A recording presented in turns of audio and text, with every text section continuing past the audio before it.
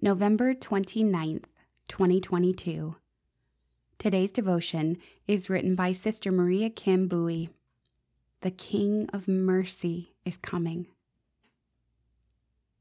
I give you praise, Father, Lord of heaven and earth, for although you have hidden these things from the wise and the learned, you have revealed them to the childlike. Luke chapter 10, verse 21. It was all hands on deck when I first moved back home to take care of my mom.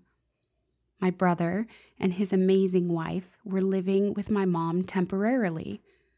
I was more than happy and honored to be extra hands and act as mom's cheerleader, cook, beautician, housekeeper, driver, gardener. Mom was dealing with grief over my father's sudden death and recovering from 2 surgeries and a long stay at the hospital. The days were intensely packed, and because Mom needed so much care, I hardly noticed that I did not have a rhythm.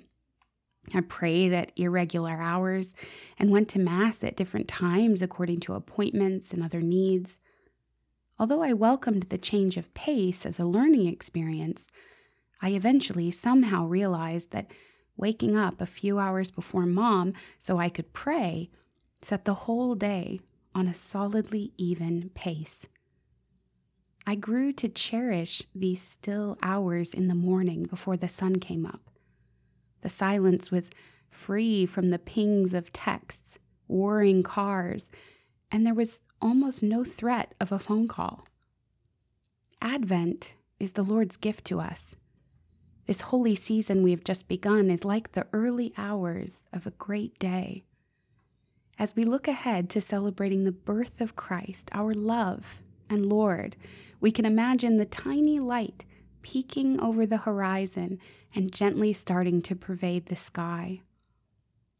Sister, the King of Mercy is coming. He is coming for your heart.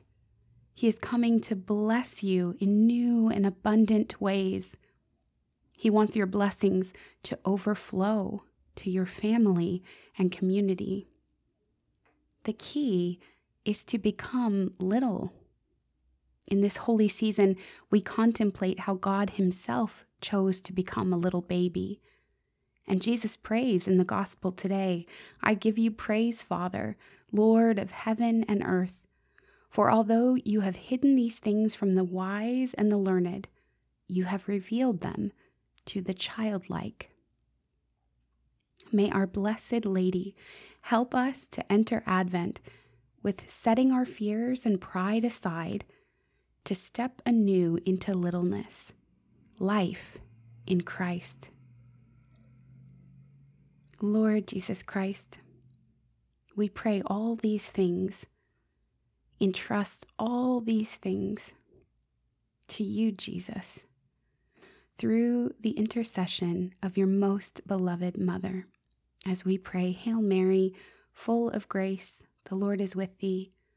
Blessed art thou among women, and blessed is the fruit of thy womb, Jesus. Holy Mary, Mother of God, pray for us sinners, now and at the hour of our death. Amen. In the name of the Father, and of the Son, and of the Holy Spirit. Amen.